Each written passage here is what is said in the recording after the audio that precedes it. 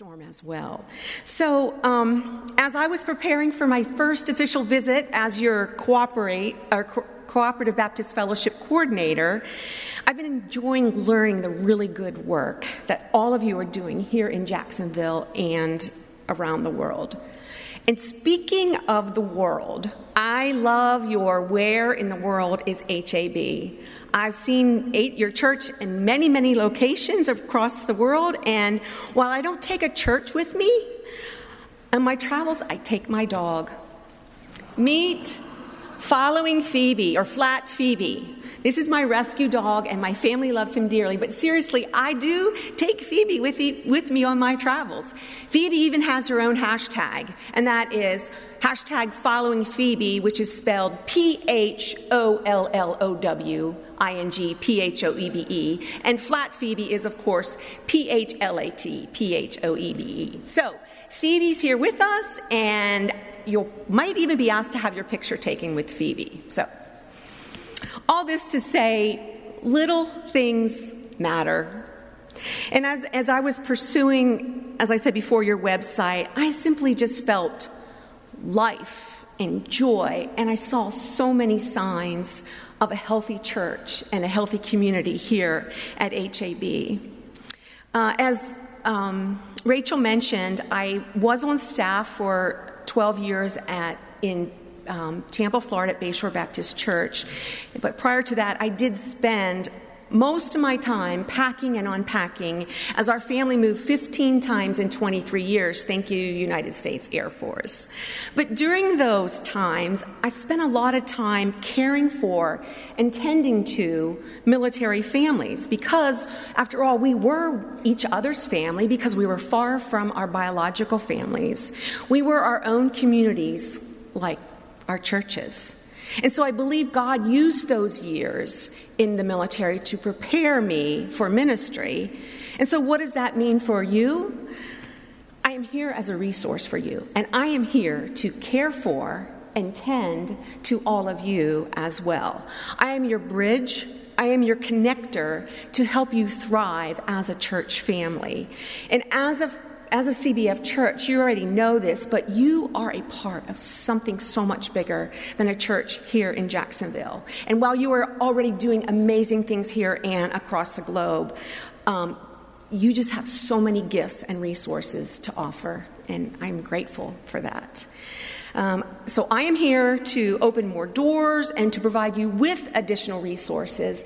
And the Cooperative Baptist Fellowship focuses on 3 areas. Our first area focuses on global missions. And so because of our global missions presence across the world, that means you are also there as well. You are helping us fund and support our field personnel, our missionaries across the world. And the way we engage with the world is different from a lot of the ways people do. We become a part of the community. Once we decide and do our research and decide where we want to engage, we create beloved community.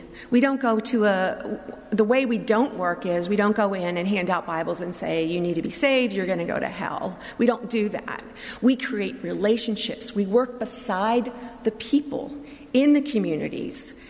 We learn from them just as much as they learn from us.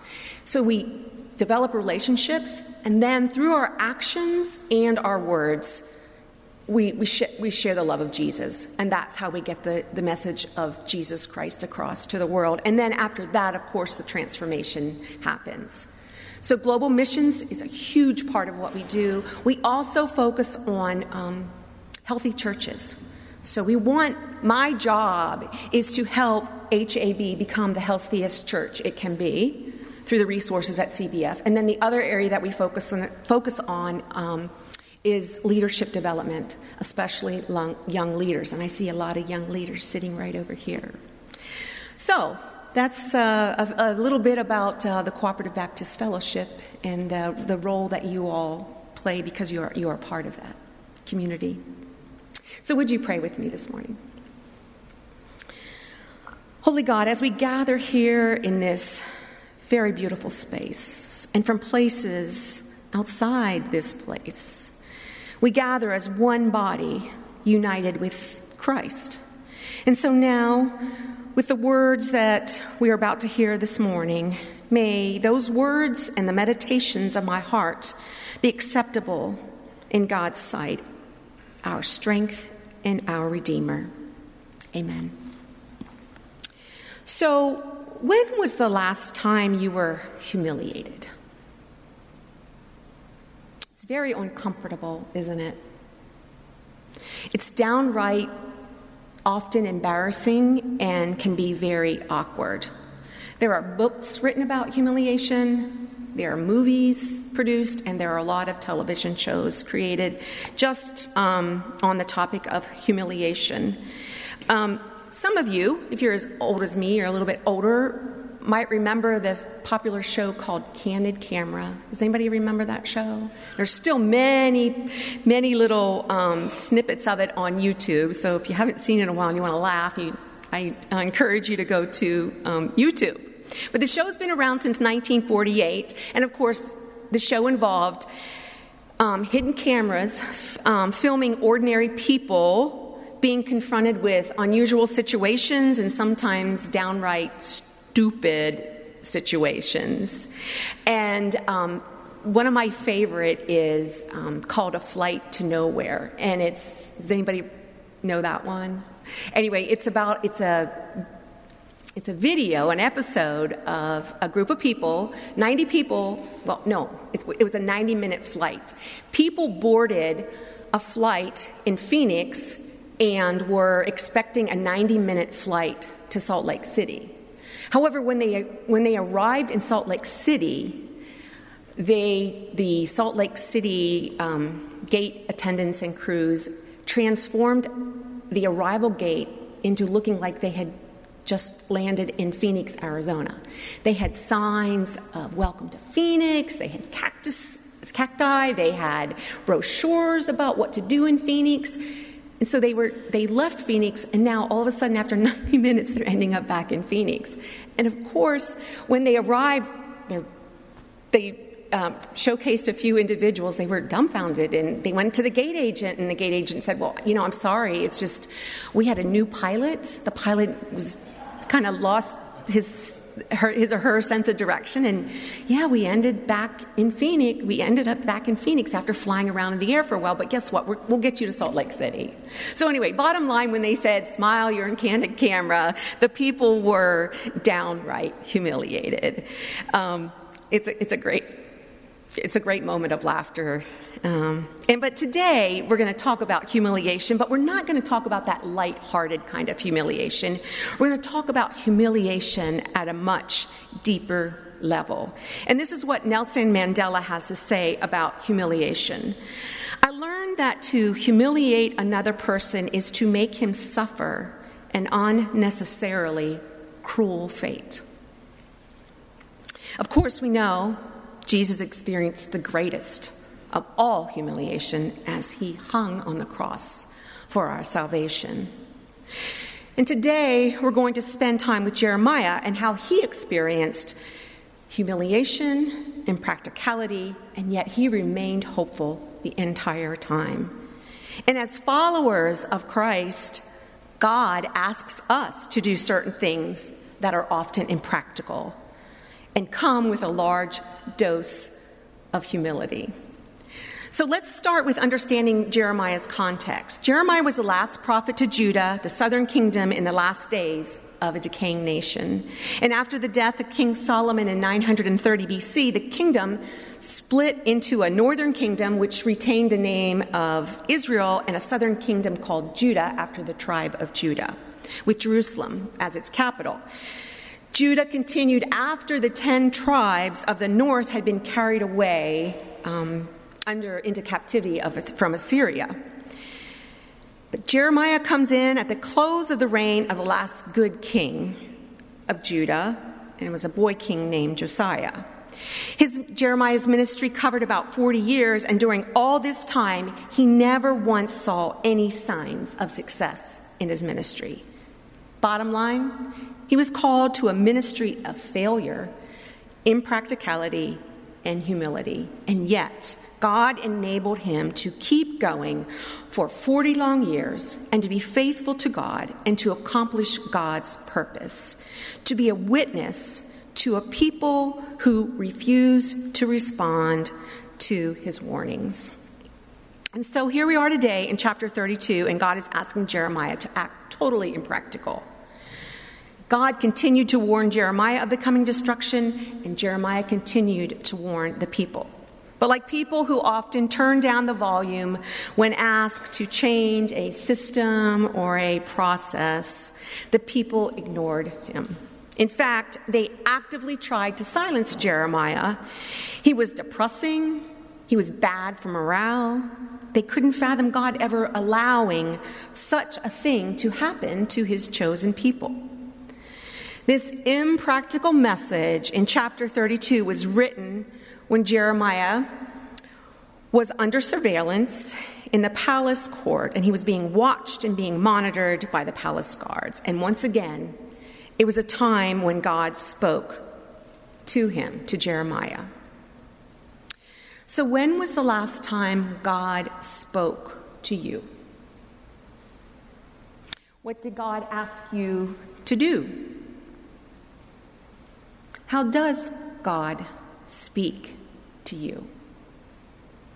Perhaps, hear these words from Dallas Willard, perhaps we do not hear the voice of God because we do not expect to hear the voice of God. Then again, perhaps we do not expect it because we know that we fully intend to run our lives on our own and have never seriously considered anything else.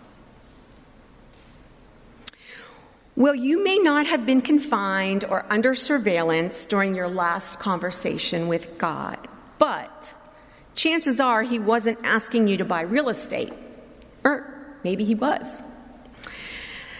So suppose a real estate agent, do we have any real estate professionals with us right now? Okay, perhaps someone who's watching us from somewhere else. Suppose this person called you and said, I have the deal of a lifetime. I have this amazing beachfront piece of property with a beautiful home on it. The home is worth $15 million easily, and I'm going to let you have it for $15,000. What do you think? But, oh, by the way, it's in a war zone. Buying property in a war zone is a super risky investment. But to buy a piece of property that is already under enemy control when it's obvious that the enemy is on the verge of overthrowing the entire country would be absolutely very impractical. Yet, that's exactly what God asked Jeremiah to do. Jeremiah was told to buy a field in a public ceremony and put away the deed for safekeeping. Here was Jeremiah's current situation. Death, starvation, and disease were at the doorsteps of people's homes. The Babylonians were attacking. The word God spoke was coming to pass. It was in the daily news. And the Almighty God said this to Jeremiah: buy the field, pay for it in cash, and make sure there are witnesses. Jeremiah did this because God had also shared with him in chapter 32, verses 15, this: for thus says the Lord of hosts, the God of Israel, houses and fields and vineyards shall again be bought in this land. God's promises are real, though often don't make sense. They appear impractical, and yet they require our hope and our trust in him. Having hope must come along with following God's difficult commands or direction in our lives. God will fulfill his promises no matter how bleak the situation, because God's word tells us this. So, speaking of hope, I have two real-life examples of steadfast hope that I'd like to share with you this morning. And the first one is a story of our partners, our church partners in the Bahamas, as CBF Florida, we have 9 churches in the Bahamas who are part of our CBF family. So Jackie and Christine Curry are co-pastors of one of our churches there. It's the church is named New Hope Baptist Church in the village of New Hope on the Abacos. And just 12 days ago, Christine and Jackie's daughter-in-law, Jasmine, went into early labor at 26 weeks. So that's 14 weeks from a full-term pregnancy. This couple had been trying for 11 years to get pregnant. And during Jasmine's premature labor, there were many tense moments involving insurance issues. Should she take medication to slow her contractions down? Should she be put on bed rest? Which hospital was she going to go to? Would they be able to fly her to Miami for better medical care? But in the end, Jasmine ended up in a Nassau hospital, and she and her husband were feeling alone and afraid because they wanted better medical care, which they thought they would find in Miami. But throughout the entire time, Christine remained as a calm presence for her family. And she shared with me what she told her son and his wife. She said this to them: "The God who would have been with you in Miami is the same God that will be with you in Nassau." That's hope, and that's faith. And so yesterday when I communicated with Christine, she said the baby is good. And as they continue to work closely with her, they're trying to increase her daily feeding levels. So we appreciate your prayers for this sweet baby that is still in ICU, but there's appears to be a lot of hope and a lot of healing that is taking place. So the next illustration of hope comes from one of our CBF Florida and Caribbean Island mission partners and global field personnel.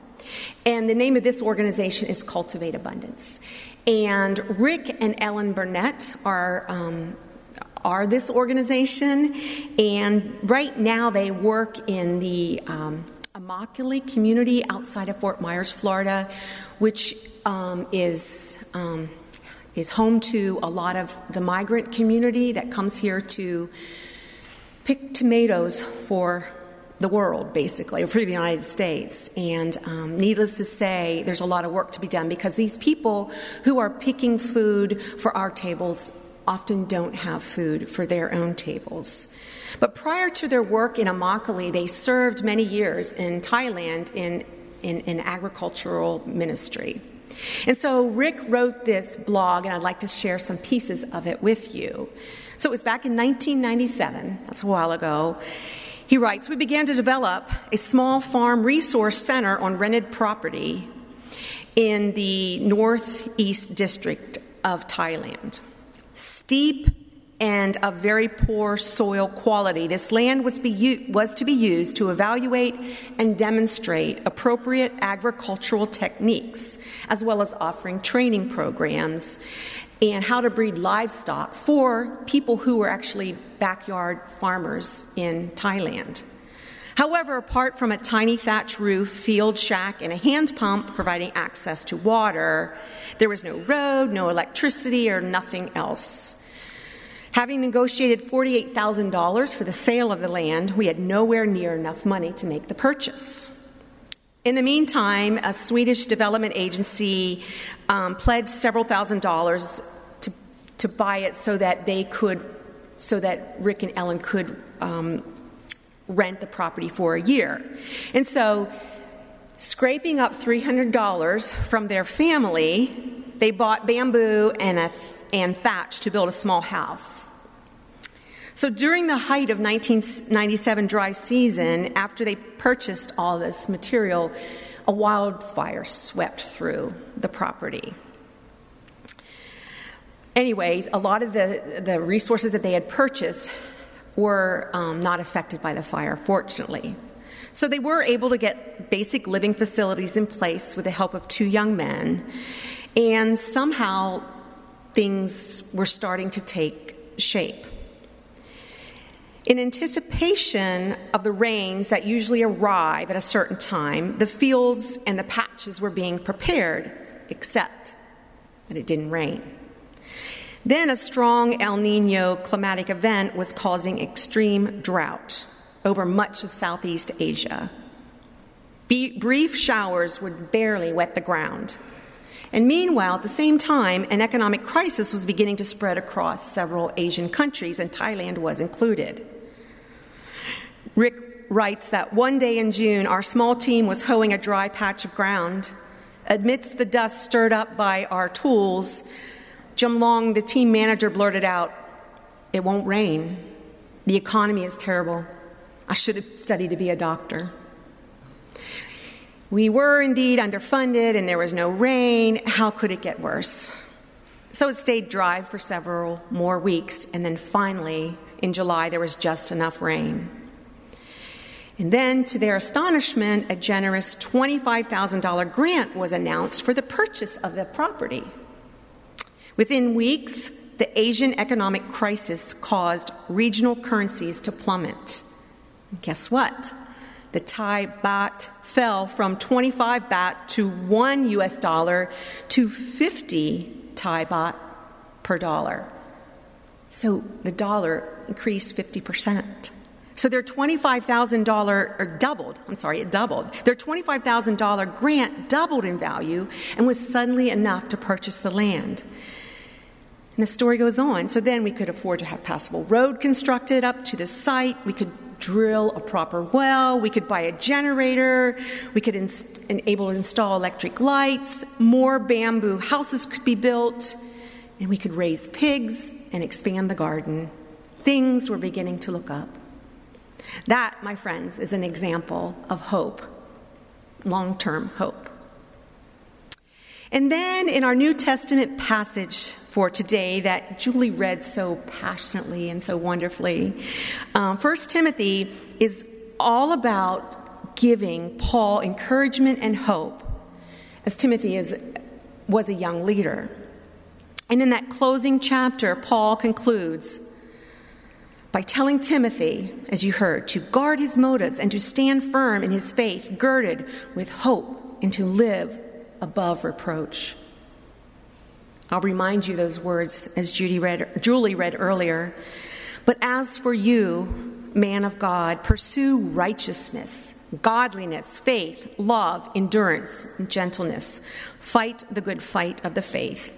Take hold of the eternal life to which you were called and for which you made the good confession in the presence of many witnesses. One of my recent favorite words of wisdom and hope comes from Bob Goff. He's the author of Love Does and has written several other books. He wrote this: I keep putting things in the microwave, and God keeps putting them back in the crock pot. Whatever is distracting you today, give it a little more time. Have some hope. And so, as we close out this message today, I want to get a little personal with all of you, a little more personal. We know that we have a bumpy life as followers of Jesus. 1 Corinthians chapter 1, verse 25 tells us this: God's foolishness is greater than human wisdom, and God's weakness is stronger than human strength. So here's what I think we all need to do. I think we need to get our tank of hope filled, because God is bound to take us, if we're not already in a situation right now, he was bound to take us on yet another impractical journey. God is going to ask each one of us to do something very hard and very impractical, 100% guaranteed. One who is aligned with God is seldom bored. Seems there's always something new and exciting and often terrifying just around the corner. So what might your next challenge be? Heaven only knows. But at the right time and in the right place and the right way, God will speak to you just as he spoke to Jeremiah. And when that happens, say a little prayer and buckle up. Amen.